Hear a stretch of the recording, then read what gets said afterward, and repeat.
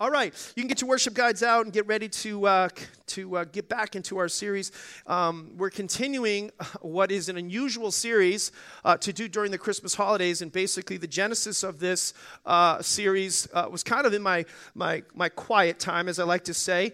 And I got kind of a merger of two subjects. One is talking about money at Christmas, and that's how Money Tree came. And my daddy used to say money doesn't grow on trees because he was trying to teach me something. He was trying to instruct me. He was giving me these kind of like these isms, to live later. And it's because I always wanted the like immediate gratification, and he was trying to like deal with the consumption mentality that I had. And so he used to say things like, do you want an ice cream now or a bike later? And I'd always say, ice cream, and I wanted the short term, and I wasn't really going for the long term. And anyway, out of that kind of came like three thoughts for this series. The first one is, I want you to walk away from the series realizing how blessed you already are. I don't think sometimes we realize how blessed we already are. I don't think we're focusing and enjoying what we already have. Last week I was out with a brother in this church that I love very much, and we took him out to dinner just to kind of thank him. And we were just sitting around the table, and he's just like, "You're so blessed." And I looked around and I'm blessed because I was rich in relationship. I had my whole family there sitting with me, and I'm blessed. Sometimes we're not realizing how blessed we are. The second thing, or purpose of the series, was kind of to help you prevent you from making some stupid, frivolous, foolish financial decisions. Because there's a tendency during this season to kind of have the acquire, the desire to acquire gone haywire. That's our tendency right now. Gotta have it. You gotta have it. We get up, and it's just like Amazon.com, baby. How many know what I'm talking about, right? Some of you felt the Holy Ghost. Some of you felt, I don't know, satanic influence. But and so we got a black belt in MasterCard. Zorro, swipe, and we don't even think twice about it. It's just click, and what's that button? You can literally, it's just automatic. You just hit it, right? The Prime button or whatever that is. Anybody know what I'm talking about? There you go. Yeah.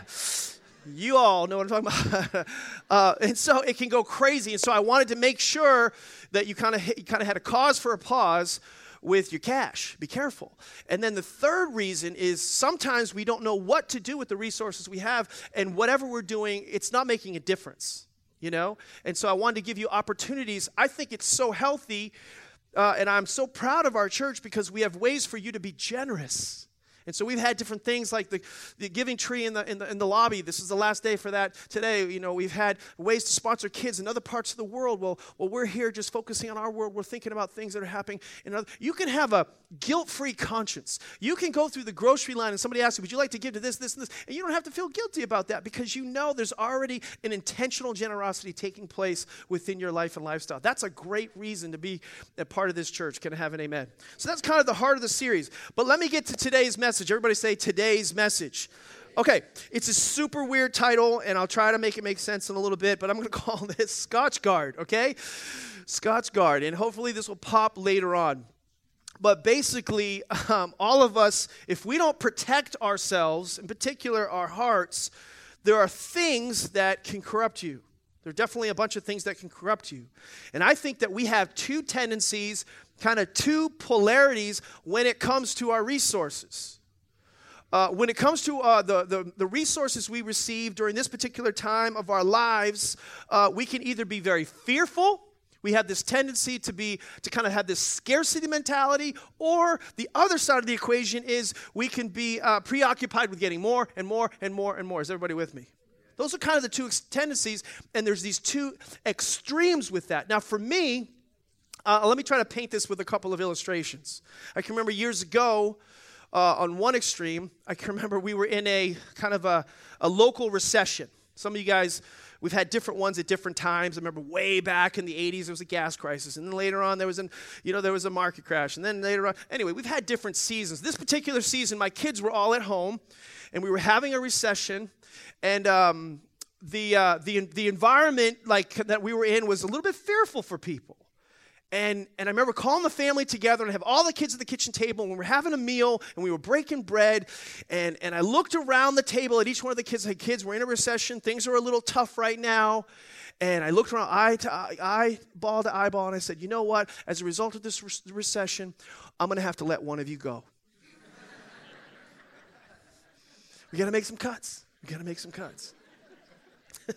See, scarcity is a common response to fear in finances. Does everybody understand what I'm talking about? That's one of the extremes. In fact, this is not in your notes, but it's a bonus for those of you taking notes. Proverbs 11:24, in the Message, it says, the world of the generous gets larger and larger. The world of the stingy gets smaller and smaller. So in other words, your world is affected by your perspective. Your world is affected by your outlook on it. I'm fearful. It's going to get smaller and smaller and smaller. You're generous. It's going to get bigger and bigger and bigger. And the other side of that, Proverbs 6:11, not in your notes, it says, and poverty will come on a person like a thief, and scarcity is like an armed man. So it can come on you like so suddenly and so kind of unpredictably. So that's one side, is this fearful side. On the other side, there's this, consumption. I got to have more. And I just didn't have the guts to share with you one of my weaknesses. I'll talk about it, but I'm not going to show you. But one of the extremes that I have, it's kind of like a girl. I'm just going to say it like that. I don't know how to say it is. I love shoes. I love shoes. Lots of shoes. I was going to take a picture of all of my shoes, but I knew that it wouldn't represent all of my shoes because I have shoes in one room, and then I have shoes in another room, and then I have shoes in the garage, and then I have shoes in my car, and then I have shoes in the attic. And if I put them all together, you guys wouldn't come to church here anymore. It's a problem. And it's a problem because when I get up in the morning and I'm looking at all these shoes that I had to have and that I want to have more of, I can't decide which pair to wear. That's where I'm like a girl, okay? And I'm just admitting that it's a problem, all right? So don't judge me. I got it out. This is public confession. I feel so awful, actually. Andy Rooney, ever heard of him? Andy Rooney, he used to say this. He said, having enough is nowhere as much fun as I thought it was going to be when I didn't have any. He said this. He said, when I first started working, I used to dream of a day I would earn the salary I'm now starving on. It's a perspective. These extremes. I got to have this, got to have this. And then you have it, and all every achievement, every precipice, every new mountaintop or whatever, boom, we're not even enjoying that new view. We're already looking to how far we still have to go, how many more things we still need to have. And so in this model, within this message, is if you don't protect yourself, things can ruin you. Your consumption can consume you in the process. And so this is a tension I think we're going to have to manage all the days of our life. I think, and the tension is managed internally and externally. And so first, I'm going to spend a little bit on the internal real quick, and that is, I think it's a heart issue at the end of the day. If there's a part of this message, if there's a punch to this message, it's going to hit you in the heart at some point in time during this message. Get ready. Okay? Just let me say that to you. In fact, in Proverbs chapter 4, verse 23, the Tree of Life Bible, it's a cool version. It says, above all else, guard your affections, it says, for they influence everything in life. Your loves affect everything that you have in this life. Everything you're preoccupied with. And this is where the Scotch guard comes in. Hopefully you know what that is. But if you don't put a protective sealant around your heart. I wish there was a way that we could spray protective sealant around our heart every day. But we can't spray it, we have to pray it. Can I have an amen? You have to get up every single day, in a sense, and drop to your knees and begin, like the Bible says, give thanks. Pray without ceasing. In everything the Bible says, give thanks. That means everything means in the Greek, everything. Right? So you got to get up every day, and you need to thank God for what you already have. You need to thank Him in advance for how He's going to take care of you. If He takes care of the grass, if He takes care of the birds of the air, then by golly, He's going to, I never say that word, but it worked. By golly, He's going to take care of you. created in his image and in his likeness. Can I have an amen, right? And so we need to pray those things over us because from our heart, we have these internal appetites. And they can run crazy, wild, and rampant in our life. And so an appetite, you know what an appetite is? An appetite, in a nutshell, is never fully or finally satisfied. Appetites are part of your life. You know, guys, you know what I'm talking about. Guys, if you have a day off and you just kind of stop from the running full throttle, or ladies, not as much you guys have other things you run to, but guys, when we have a day off, we run to the refrigerator. Over and over and over again. If you counted how many times you went to the refrigerator on your day off, it would be mind-boggling. Now, I'm a guy who loves to eat. I love to make sandwiches. I make the baddest sandwiches on the planet. Everybody wants my sandwiches. Just ask my family. If I make a sandwich, Dad, can have a bite. I'm like, no, I will make you a sandwich, but you cannot have a bite of my sandwich. I'll make you a whole sandwich. I will buy you a freaking loaf of bread and make 20 sandwiches, but you're not going to have, they always want to have a bite of my sandwich. But I will eat this most incredible sandwich, and I take the time, and it's got all kinds of TLC over it. It's got a Holy Ghost mayonnaise on it. It's amazing. And when I'm done eating that sandwich, it won't be 30 minutes later, I'm already back in the refrigerator again, just going, man, I'm getting hungry. And how is that possible? And then you add to it, like my son, he goes to the refrigerator, he comes over our house, it gets worse, this consumption, this appetite, it gets even worse because it not only has to be often, it has to be instant. So he opens the refrigerator, which, by the way, is full of groceries, and in any other part of the world would be seen as excess, and he opens up and says, Mom, there's nothing to eat in here. Translation, it won't move instantly from here to my mouth and be satisfying. Right? And so that same appetite that's there in the physical is also in the financial. I submit to you the same insatiable appetite that is never fully and finally satisfied is the same way in our finances. And this is what I've learned about this, about myself. I need counseling. And I think I can make an appointment for many of you too. If you're honest, you need counseling. And so we need not only a pray spray, a sealant, a protectant around, a Scotch guard around our heart, but we also need some resource rules, some rules for our resources, some boundaries, some guardrails for our resources that kind of help us with, there's two things that happen with your money, two things that control where your money goes. One, self-control, two, priorities. That's what happens with your money. It's a result, where it goes is a result of self-control and priorities. But what influences self-control and priorities is this Scotch guard around your heart, but also certain resource rules. Is everybody with me so far? And so we need those in our life. And these resource rules, they will help you. And eventually, if you implement them, they will become a matter of conscience. So that when you face a certain allurement, temptation, opportunity, your conscience will, beep, beep, it will light up. It's like it's the Holy Ghost in cooperation with what you have internalized and agreed upon and predetermined are the things that God has for us or wants us to do. These rules support the convictions of your heart. Is everybody with me? They put legs to the things that you say you believe. And most people don't have kind of these rules for our resources. In fact, many people make mistakes because of that. In fact, some of the greatest regrets in your life are a result of not having pre-established, predetermined certain boundaries for your relationships and for your finances. That's why. If you think of your greatest regrets in your life, if you want to have a sad service, Pastor Deryck, have everybody think about that. Okay, so if you thought about the greatest regrets in your life, I promise you, most occasions, it's connected to the simple fact that you didn't have certain rules for engagement relationally or rules for resources financially. That's why. It's interesting that that's the case, and so I can't tell you what those are if you're not a Christian, but if you are a Christian, you already drank the Kool-Aid and said yes to God.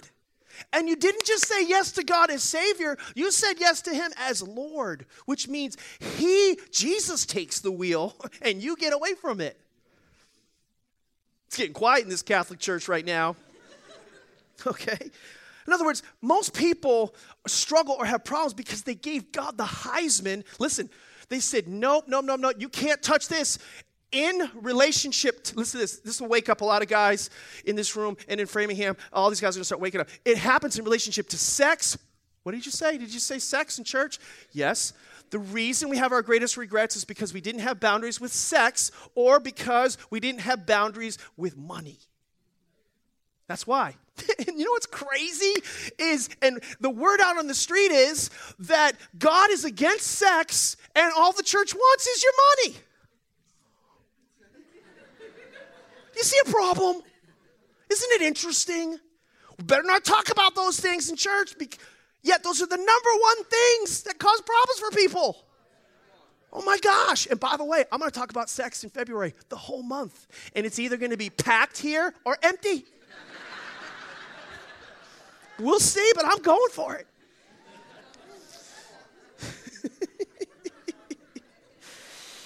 Just telling you. I think I'm going to call it Sexpectations. No, I'm just kidding. I don't know. We'll see what I call it. I will have a creative name, I promise.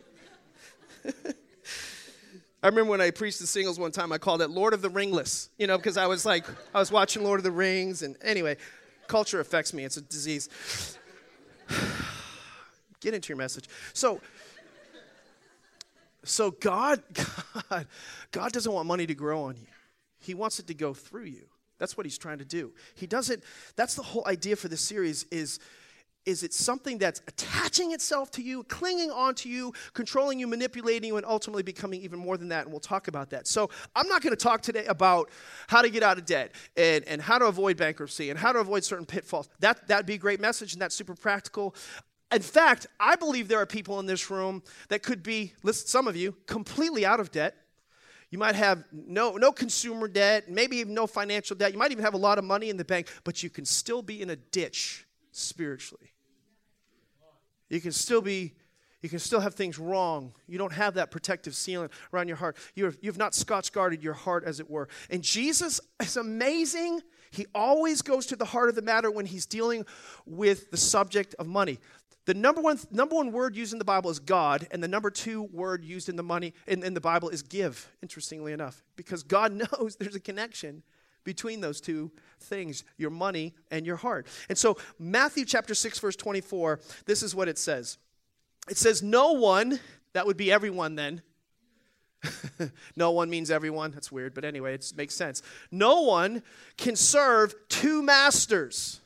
Which I think when he was saying this in this story, I think people were going, wait a minute, I don't know what you're talking about. I don't have two masters. I don't have any masters. In fact, when he started talking about the word masters, they had a different understanding than you and I. When we think about master, we think boss.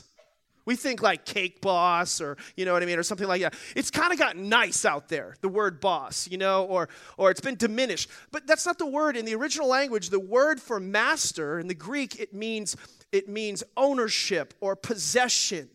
In fact, this is the definition kind of master. It's one who is in charge by virtue of possession or ownership. So Jesus comes to us and says, no one, everyone, you can't serve two masters. You can only have, in essence, one master. He says, look at what he says, either there's a choice here, you will hate one and love the other, or you'll be devoted to one and despise the other. 2 points, same contrast. You cannot serve both God and what? God and what? Money. Now, what's interesting here is he doesn't say you can't serve. I thought he was going to say God and Satan. That would be the more obvious, God and Satan. He doesn't say that. He says God and money. Because money is a god or a master for most people, not Satan. Satan uses it. But the idol or the god that we put above our one true God is often money. It's fascinating that he does it that way. And the reason that he does it like that is, and you can write this down if you're taking notes, I think this is pretty amazing. It's because God's after something. He realizes you can only have one master. And number two, write this down. I meant to do this. The primary issue isn't about money, but it's about what's your master. See, we think God's not after your money. He doesn't need your money. He owns a cattle on 1,000 hills. And by the way, the church doesn't need your money. That's not what I'm here trying to do. This whole subject is not about you giving. In fact, we're not taking some special offering at the end of this. We don't ever really take an offering. Once in a blue moon, I think like twice a year maybe. Okay? So the reason is because I want people to give as an act of worship, not as a business transaction or some kind of guilt-giving tip God after the fact because somebody put pressure on me. Can I have an amen out there? And so this is not what that's about. And this is not what it's about for Jesus when he talks about money a lot. What it's about is you can't have two masters. You can only have one. And the question is, which one is your master? Do you have money or does money have you? That's what he wants to know. And so the primary issue is about what has mastery. In other words, the chief competitor for the condition of your heart is money and how it's used. It is. Jesus said it, not PD. Jesus said this. And so without some protective seal, without some resource rules for your life, you will either end up with this unbridled fear where you hoard everything to yourself, or this unbridled consumption. I got to have more, I got to have more, I got to have more. And it becomes a problem. You got to have these rules, these boundaries, these guardrails for your life, or you're going to go to one of two extremes. Either one, whether you got to have more, it's got you at the throne, or you got to hoard it all, or you got to get more or hoard more. Either one, fear or consumption, it still has you as and money as the master. And the root cause of all of that is something you don't see very easily. It's something that doesn't show up in the mirror of your life. The root cause of both of those extremes is greed. Greed. I was going to put a picture of the Grinch up, but I didn't have one. Andy Stanley has a great definition. I stole this from him, but Andy Stanley says, greed, it's the assumption that all is for my consumption. If it was placed in my hands, if the paycheck's in my hands, it was for me. If it was a 401k, well, that's for me. If it's an inheritance, well, that's for me. If I won the lottery, well, obviously God did that for me. It's for me. And some of you are like, yeah, right. No, wrong. No, it's not. See, everything belongs to God.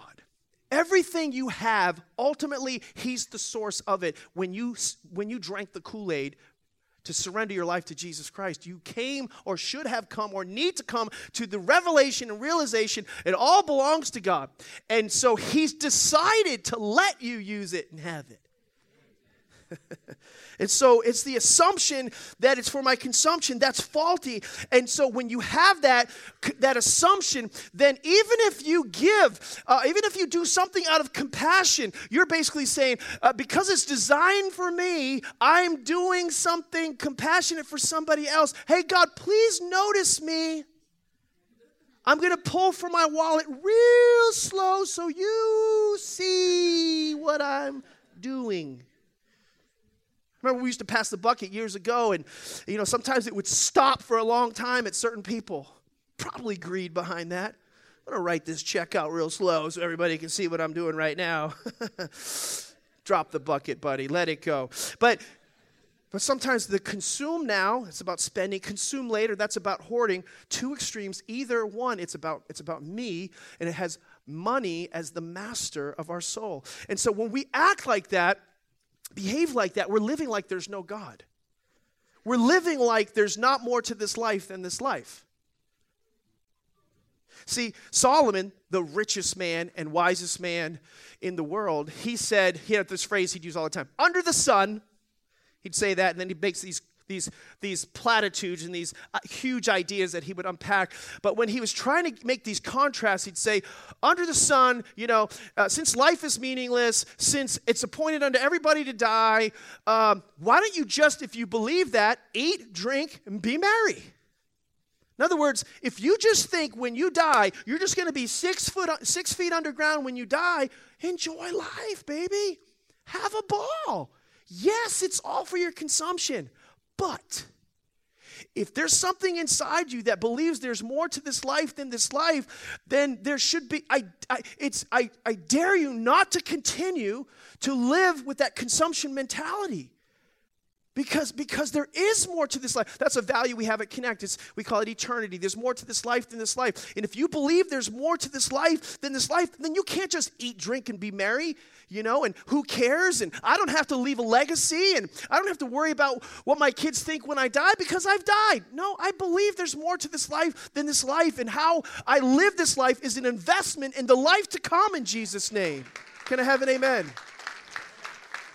And I dare not be taken by consumption and just the acquisition of more. And so something, if we don't listen to that check of our spirit because the Holy Spirit's in us, then something happens to all of us. Eventually, one point in time or another, basically what happens is we come to this place that we face financial trials, a problem of some sort. And it might not be because you run out of money because you haven't saved it. It might be because you've run out of health.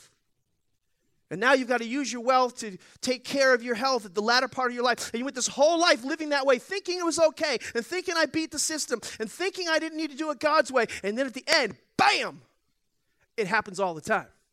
Or along the way, I face a trial. I lose my job. I face a difficulty, a hardship, and I don't know how I'm going to pay for this. And it's in those situations when that happens, you know what we do? We pray. And some of us, we know we're kind of far away from God, and we know we're kind of distant, and we weren't bringing him into the equation before. We kind of put him in the back room. Hey, God, just stay over there. I'm good with this part of my life. I'm good. But now, hey, God, yo, it's Deryck.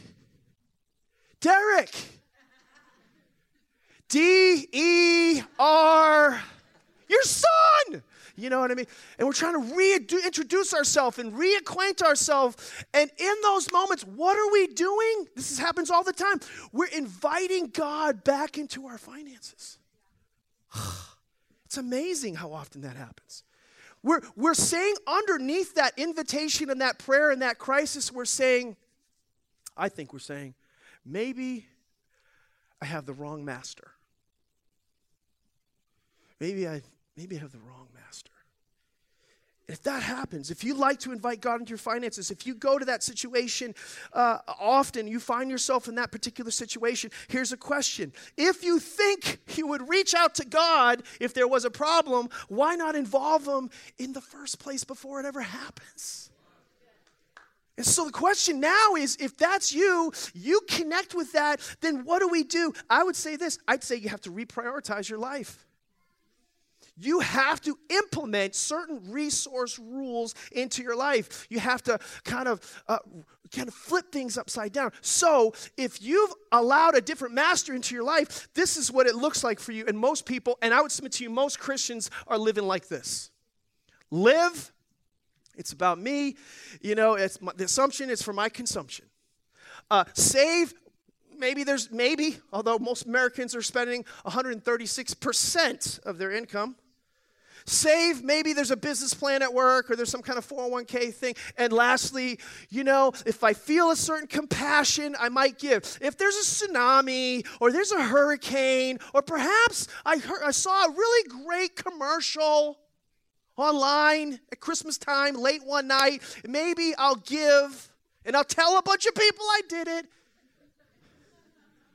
That's my order. I would just say this to you, if that's kind of how you're living, me first, me second, everybody else kind of last, I would say something strong to you right now. Listen, you are being mastered by money. That's what Jesus is trying to deal with. He's trying to deal with who is your master. You can't have two masters. You can only have one master. And so Jesus comes along and he basically says, that's not the order. We got to flip this whole thing upside down. And so what he does is he messes the whole thing up and says, whoa, this is the order. Do you like that? Wasn't that pretty cool? I like to say I did that, but I didn't. He says, I want you to give. By the way, when you give, if you look in God's word, the give focus is not on just social needs. Like the best investment with your resources is something that doesn't just give a temporary fix, but an eternal solution. And so we believe as a church in our greatest investment is people, and the best institution to invest in people's eternal solution is the Church of Jesus Christ. So listen, the greatest investment you can make is in your local church. I believe that as a Christian, just not as a pastor. I believe that as a Christian. So you give. The second thing is you save. Biblically, when you save, most people save for themselves, and I'm not saying that's wrong. This part of your life should grow. This part goes up, but it goes away. And this part just keeps going up and down, up and down, up and down all the time. But save, you're saving for not just self, but biblically you save for your children and your children's children. It's still about others at the end of the day. Proverbs 13:22, we lay up wealth for our children's children. So I feel challenged in God's word to live as a higher order of being, where I'm not just thinking about how Stacy and I are going to take care of ourselves when we retire, which I'm not really a big fan of retirement. I'm going to go as long as I can doing what God's called me to do. But whenever I can't do it anymore, I hope I've done well enough not only just to help my kids, but to help my kids' kids. That makes you live life differently now. Does that make sense to everybody out there? This is better preaching than you guys realize. And so this is what happens right now. You get nervous. You get nervous when you talk about money. And the reason you're getting nervous and the reason that's happening a lot of times in your life is because it's a heart issue. And if you can get past and separate from this dude and the mouthpiece from which it comes from and the environment from which it's being communicated, you might actually be able to have a heart surgery right now. But because of the abuse of people like me and the environments that have been for their own purposes and their own vision, you're having a hard time sometimes listening. And I'm begging you to let the voice of God speak to you about who's your master. I'm begging you. So I thought about why would a preacher talk about give, save, live? Well, because I taught my own kids that. I was thinking about I did this as a Christian, not just as a pastor, because we would raise our kids when we go on vacation. We'd say, okay, we're going to give you a certain amount of money. And instead of just paying for everything as we go, we'd give them a certain amount of money in the front end so they'd have to learn how to steward that money for the whole vacation. If they spend it all in one day, sorry. But we taught them to steward their money. We taught them from very early on, for every dollar they get, 10 cents goes to the Lord. We taught them to tithe so that it's not harder later for them when they had more to give proportionally to. God's not looking for amounts. He's looking for a percentage. Not for himself, but for you, because it's equal sacrifice and it's equal opportunity and it's equal reward in the process. But why would I teach my kids that? Why would I do that? Because I don't want them to be mastered by money. It was so important to me that when my daughter was dating her now husband, my now son, I don't differentiate in-laws from biological children anymore once they're a part of our family, but I screen them real good before they get in.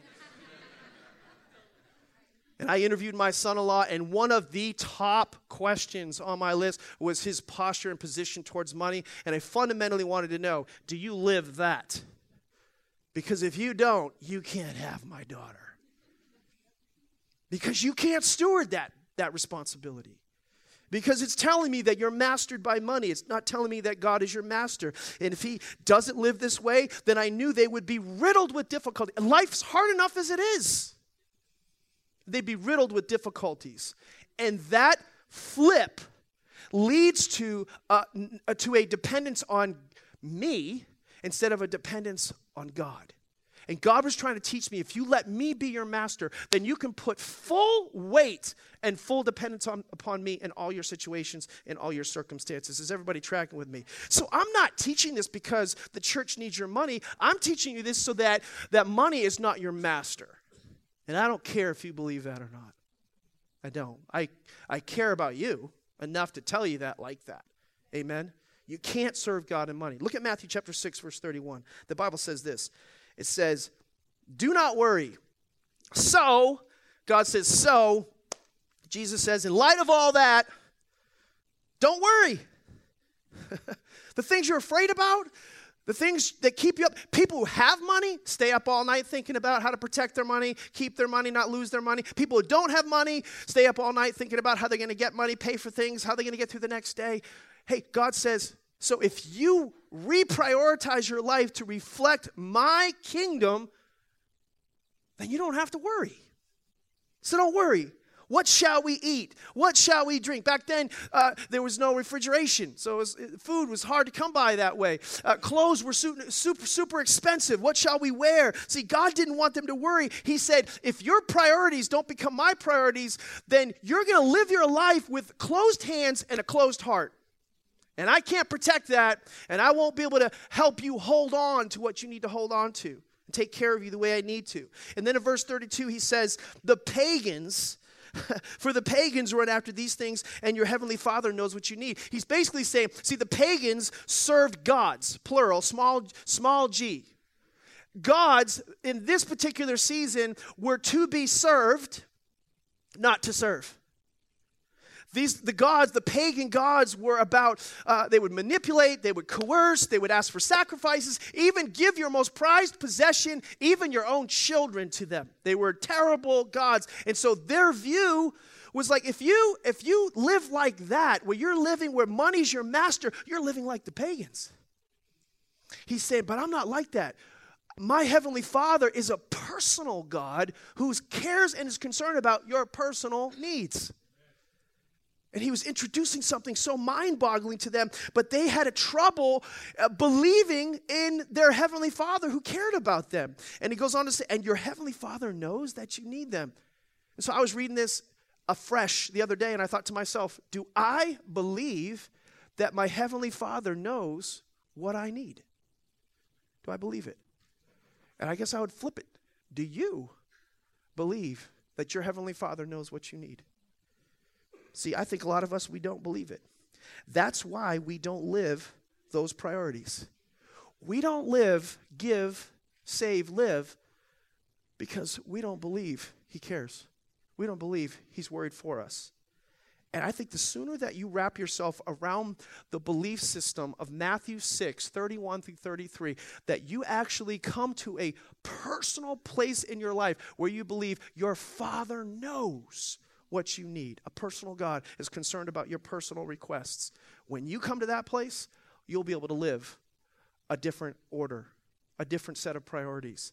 And so he says in verse 33, seek first the kingdom of God and his righteousness, and all these things will be given unto you. He's saying, seek first, rearrange, reorder, reprioritize your life to kingdom values, not to worldly values. See, the world's values are worldly wealth is for my consumption. That's my assumption. But the Bible is telling you, I want you to seek first the kingdom of God. And the kingdom of God is, if you put me first, my priorities, give to the things that are that invest in eternity, save not only just for you, but for future generations, then you'll be able to live in that area that's left. I will take care. Relax. Relax. The pressure's off. If I take care of the grass, if I take care of the birds, will I not much more take care of you? Every good and perfect gift comes from the Father of lights. It's all from him. It is he who gives you the power to get wealth. It's him at the end of the day. And so if you're going to put the kingdom of God first, then ultimately you're going to put others first. But then I'll make sure to put you first. If you make my agenda your agenda, I'll make your agenda mine. That's what happens. Now, I'm going to conclude with this. I just think that this whole idea of reprioritization, in an ultimate sense, and just kind of a summary, it means it's all about putting God first and me second. And so I ask myself this question, and I'm asking you guys this. How do I put God first? And I'm going to say some stuff that's personal, and it can be misinterpreted, but I'm going for it because I checked it out with my leadership a little bit. But I hope this doesn't come across wrong. My heart is pure when I say some of the things I'm going to say. But when I was thinking about this whole thing with financial resources, when I pay my bills, hopefully on time, on a regular basis, and never forget to pay them, because that would be a bad testimony, not to pay your bills, and it would be bad for my family not to pay your bills. And so, but when I'm paying my bills, I do two things. One, I create a budget to ensure that I pay the right amount, and I try to determine that amount in advance for the year so I can set aside a certain amount. That way I have it in the budget. I'm going to take money out of my increase every month, and I put it into those budgeted allocations. And so I know there's a certain amount I should pay for fuel. This is a crazy story, but this just happened to me. And so I had a budgeted amount for fuel with Jamie Oil, just our local oil company. And so I set that up in 2016. So I've been paying the same amount. And so every year, is this the right amount I should pay? Yep. And so anyway, this particular year, for some reason, whenever I get the bills in the mail, I wouldn't open them because I pay online. It's just automatic. Just pay online, automatic. And so I opened this particular bill up. I open up, and it says, on the bottom, it says total $4,244.11. I was like, holy shnikes, what did I miss? But what I didn't check right away was it says minus $4,244.11. Apparently, I'd been overpaying since 2016, and they never told me. So I called them up. I said, yo, homie, how's it going? This is Pastor Deryck. And I was just wondering, is this right? And they did something. They're freaking out. On the other end, they go, and they start scrambling. They're like, hold on just a second. I'm going to have to go up, and beep, transfer, beep, transfer, beep. Finally, I get to somebody higher up, and they're like, Mr. Frye, yeah, so sorry about this. We just think some people like a lot of money in their account, for the year in case there's a problem. Like $4,244. Are you kidding me? Anyway, long story short, I just think this is a blessing for certain things. It was just a hidden blessing at Christmas time. But we overpaid, and I said, just pay the whole year, keep $2,000 in there for the rest of the year, and then just send me the rest. I'm getting $2,400 in the mail, everybody, for paying your bills on time, on putting on a budget. Now, some of you can look at that differently. I choose to look at that the right way. I probably should have checked. But anyway, bills would just go out the door. So I would make those payments automatic. I would pay online. And wherever possible, I would auto pay. Just so it's just automatic. Now, why did I say all that? Why am I doing that? Why am I going over my budget? Because I see giving to God as a much higher responsibility and commitment than even paying my bills. I hope you see that first as a point of contrast. In other words, let me translate this, and I believe this with all my heart. You can think what you want. I would sooner pay my tithes than pay my mortgage or put food on the table. Why? Because He is my master. He is my provider. He is my source. And He's the one that's going to take care of everything ultimately. And so it is higher than a bill. It's the thing I do every single month. It's a certain amount because I'm a percentage giver, so I give 10% of my gross income. It's automatic. It goes out every single month. I'm a recurring giver, and I do it on the first of the month because I don't want to pay anybody else before I've given my tithes to God. And so I'm just saying that. And over many years, I've been doing this for 27 years. And it's not a business transaction for me. It's not a bill. It's worship. It's worship. I actually worship when I give. I can't tell you how I feel knowing that I'm doing it. And I'm not saying that to brag. I'm saying that because I think you need to know that whoever's talking to you about things you should do should be doing it and actually believe it. There's been times where, and this is where it's a little edgy, but there's been times where God has stretched our faith because He doesn't want me to just be faithful. He wants me to be faith-filled. And so I'll give more than 10%. So there's been times we've given almost 30%, a couple times in our life we've given 30% of our total income, and God has met our needs. And so I'm just telling you, I had a conversation with God about that years ago. And I've never looked back. And He's always, I don't worry. I don't worry about what I'm going to eat, what I'm going to drink, and what I'm going to wear. I do worry about my shoes sometimes. I'm still working that out. I don't want you to worry. But you won't have to worry if you have the right master. Would you bow your heads and let me pray for you?